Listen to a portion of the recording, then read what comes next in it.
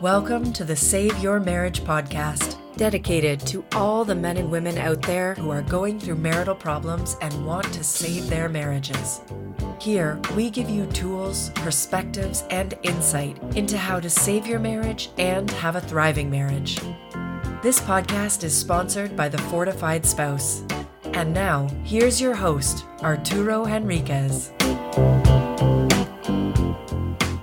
Hello, everybody, and welcome to this episode. Thank you very much for listening. I just want to invite all the men and women out there to book a private complimentary call with me. We will talk about your particular situation in private and give you lots of guidance and put you on the path to restoring and saving your marriage. Just go to www.fortifiedspouse.com/call. That's CALL. And as you know, through this podcast, I'm trying to give you strategies and understanding, mindsets, and tools to help you save your marriage. Today, I want to talk about what I think are games that couples play. There's always a power struggle in a relationship, and it turns into games, or we akin into games. Years ago, back in the late 60s, early 70s, there was a book called Games People Play. And understand that when this author was talking about games, it was not about having fun playing games. It was communication tricks. It was ways that people were doing communication patterns in not so healthy ways, and also thought patterns in not so healthy ways. Well, the fact is that couples do that all the time.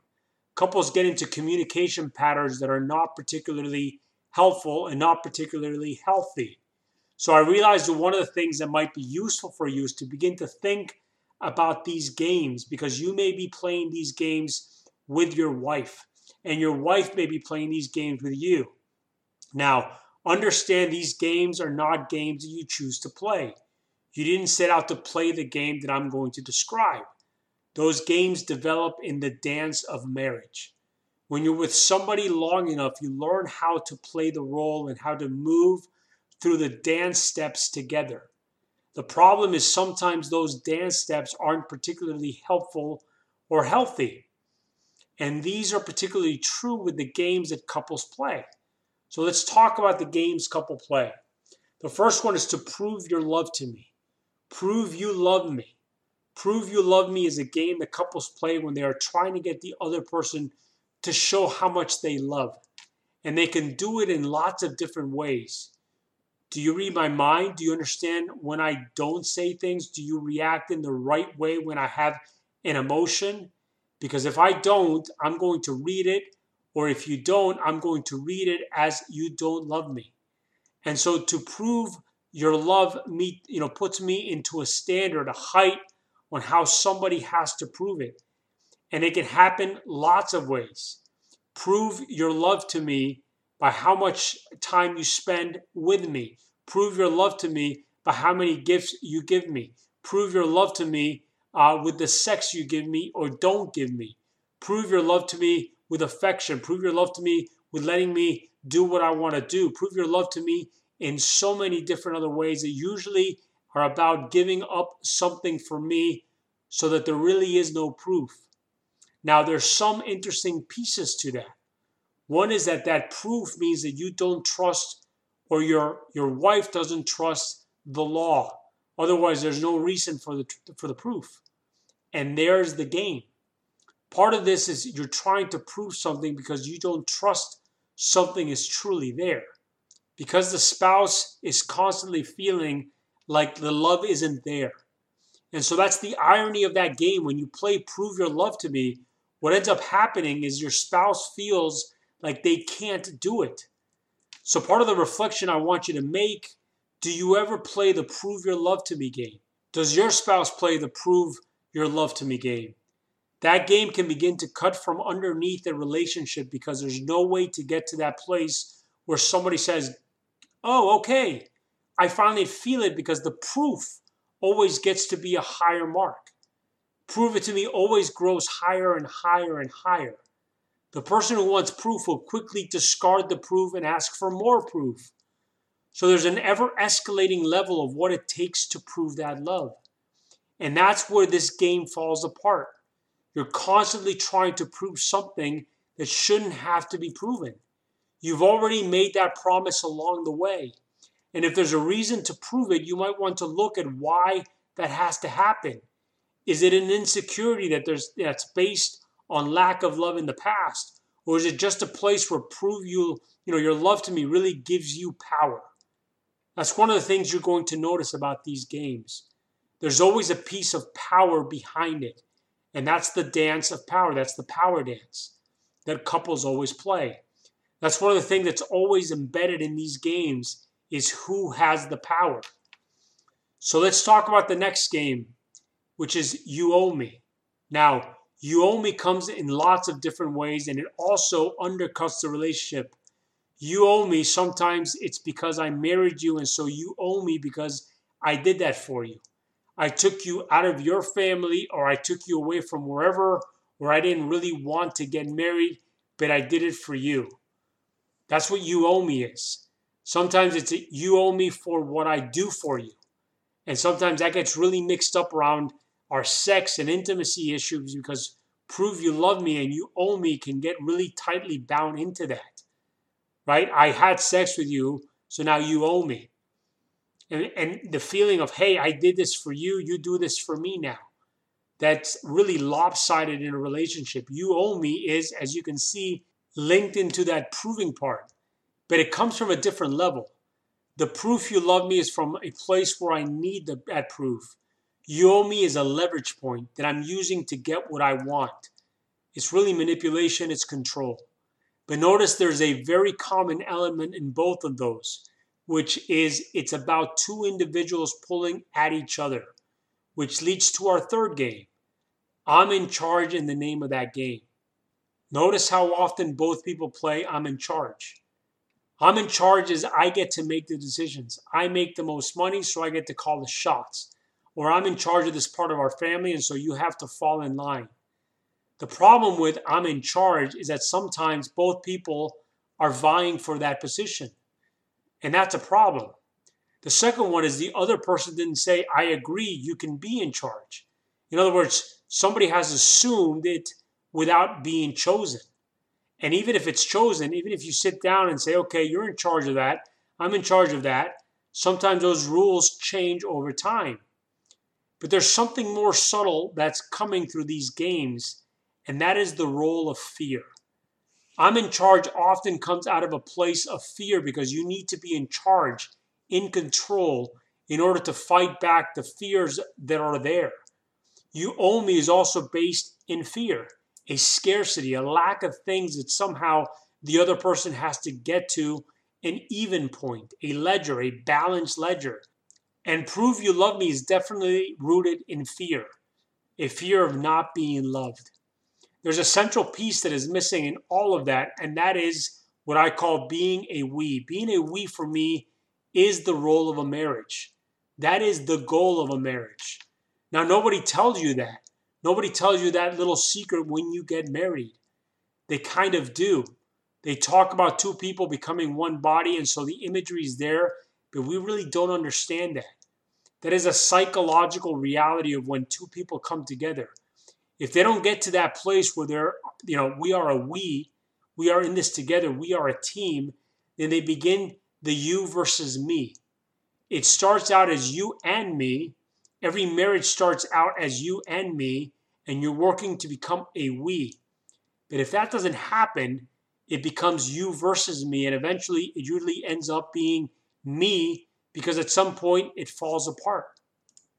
The goal of marriage is a we, whether you knew it or not, which is why I'm in charge is kind of an irrelevant point. We have to get through life together. Now, it doesn't mean that both of you have to do and make every single decision together and that both of you have to be there for paying the bills and both working and both taking care of the kids all the time or every other detail of life. But you both have to be on the same page, on the same frequency, moving in the same direction, knowing that there are places where you need to view this as a we are in this together. There's no I'm in this. It's we are in this. I see this as us in the process together. There's a team there. I've got your back. We're in it together moving forward. What you'll notice also is a problem in our fourth game, which is take care of me. Sometimes take care of me is one of those ways that we feel loved. Somebody would play the game of being weak or sick or helpless or something else. They need help. And so to take care of me begins to be a game. Now, let me be clear that there are times when we all need help, and there are times when we, in a marriage, have to be the caregiver because someone is actually ill. They're sick or they're helpless, right? There's an illness or an injury or something is happening, and you have to take care of your partner. But what I'm talking about is this is when it becomes a permanent feature that they take care of me as a permanent place where one person is always having to do the taking care of and the other person's always taken care of. So in that process, there's an imbalance that begins to grow. And it's not based on an illness. It's not based on an injury. It shrinks the capacity of the person who has to be taken care of, and it traps the person who has to take care of. And that's where this begins to be a very toursome pattern. Now, let me first tell you that there are a lot of people who find somebody else because they match. One person wants to be the caregiver and the other person wants to be taken care of. And they match in the beginning, and somehow those two pieces mesh for a while.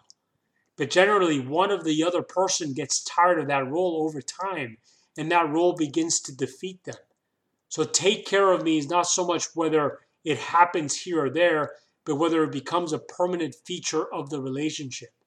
In a great marriage, when it's time to take care of someone, it's done lovingly and willingly.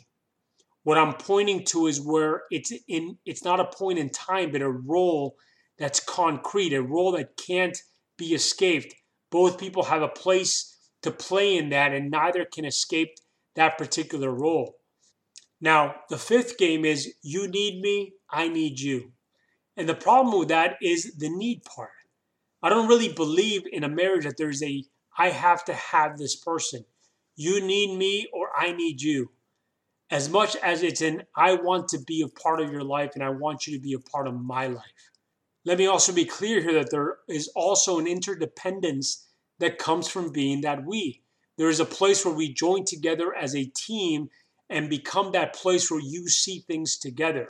So there is an interdependence, and yes, you may need each other to finish the parenting task and to finish the financial task and all the other parts of life. But I need you, that comes from a personality piece, from a psychological perspective. It comes from a neediness where the line from a movie where the person says, you complete me. Well, you complete me somehow means that you're incomplete yourself. And the first place where we bring in a we is having two whole people bringing their best selves to the relationship. And the problem is a lot of people don't realize that they are whole. They miss that part. They miss the fact that they've already got that, and so they put it on the other person to complete them. That's not the capacity of a relationship. So what happens is if you're playing these games, well, you may already have felt the pressure of that. You may already have felt what it's like when there's constantly someone saying, prove you love me. You may have already felt the pressure of you owe me feelings. How do I pay back that person? You may already have struggled through the control issues of I'm in charge. One person or the other wanting to be in charge and that feeling like control and it feeling like there's no way to be equal partners in that. You may already have felt the struggle of, gosh, why do I always have to take care of this person? Or why am I always being taken care of? How can I become an adult? And how can you find that place where it's two adults coming together? And how do you escape the neediness when the neediness kind of bleeds out? Eventually somebody outgrows it. These games that couples play are the ways that you watch the beginning points and then the difficult points of a relationship as it gets into trouble. The way through that is to recognize that the real goal here is to love each other, to be loving, to get to that place of being a we.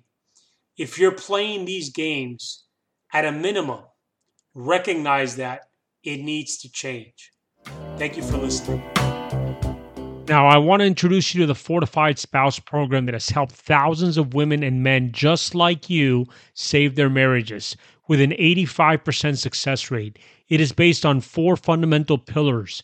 1, gain the tools to reconnect with your spouse.